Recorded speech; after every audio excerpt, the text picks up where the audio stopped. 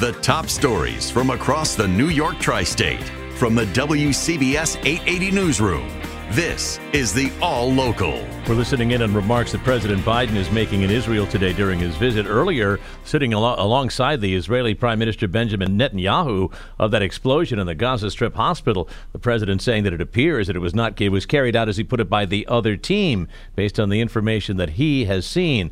Biden referring apparently to the Hamas militant group that the Palestinian Jihad, Islamic Jihad, blamed by the Israelis for that attack on that hospital. So we're following developments this morning quite closely. The NYPD is following developments as well, and Glenn Schuck has more from the mayor and police brass. The NYPD saying there have been no specific threats to New York City, but they are increasing uniformed police presence at large gatherings like the demonstrations that were held at Washington Square Park yesterday.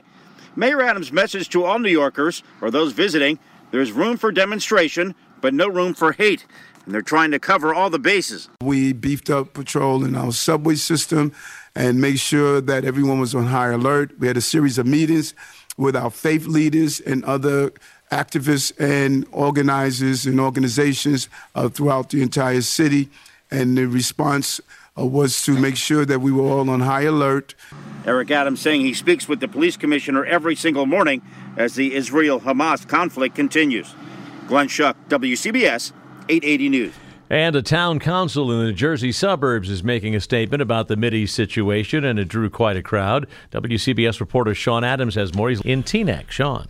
Well, the emotions felt over the war in Israel transcend borders. They reside in hearts worldwide. So last night you saw dueling demonstrations outside Teaneck Town Hall, supporters for Israel and for Palestinians. They spoke with CBS 2. This is very clearly terrorism and anti-Semitism and great hatred. Palestine has been occupied the last over 70 years. Strong emotions and opinions on both sides. Teaneck police kept the two groups apart. They kept the peace. Scores of people chanted, shouted, and waved flags as Teaneck's council voted unanimously to support Israel and denounce Hamas. In Teaneck, Sean Adams, WCBS 880 News. Well, one person who will not be attending a classified briefing on Israel today is Senator Bob Menendez of New Jersey. He says the decision not to go is his, as he faces new charges accusing him of conspiring to act as a foreign agent for the Egyptian government.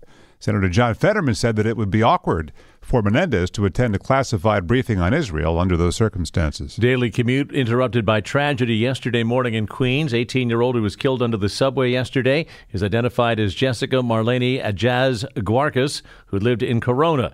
New York City Transit President Richard Davies says she fainted on the platform at the Jackson Heights Roosevelt Avenue station around 6:40 in the morning and fell onto the tracks as a train pulled in. Our hearts and our prayers from the New York City Transit family go out to her family. By all accounts, this was just a tragic accident that sadly occurred today. No criminality at all is suspected.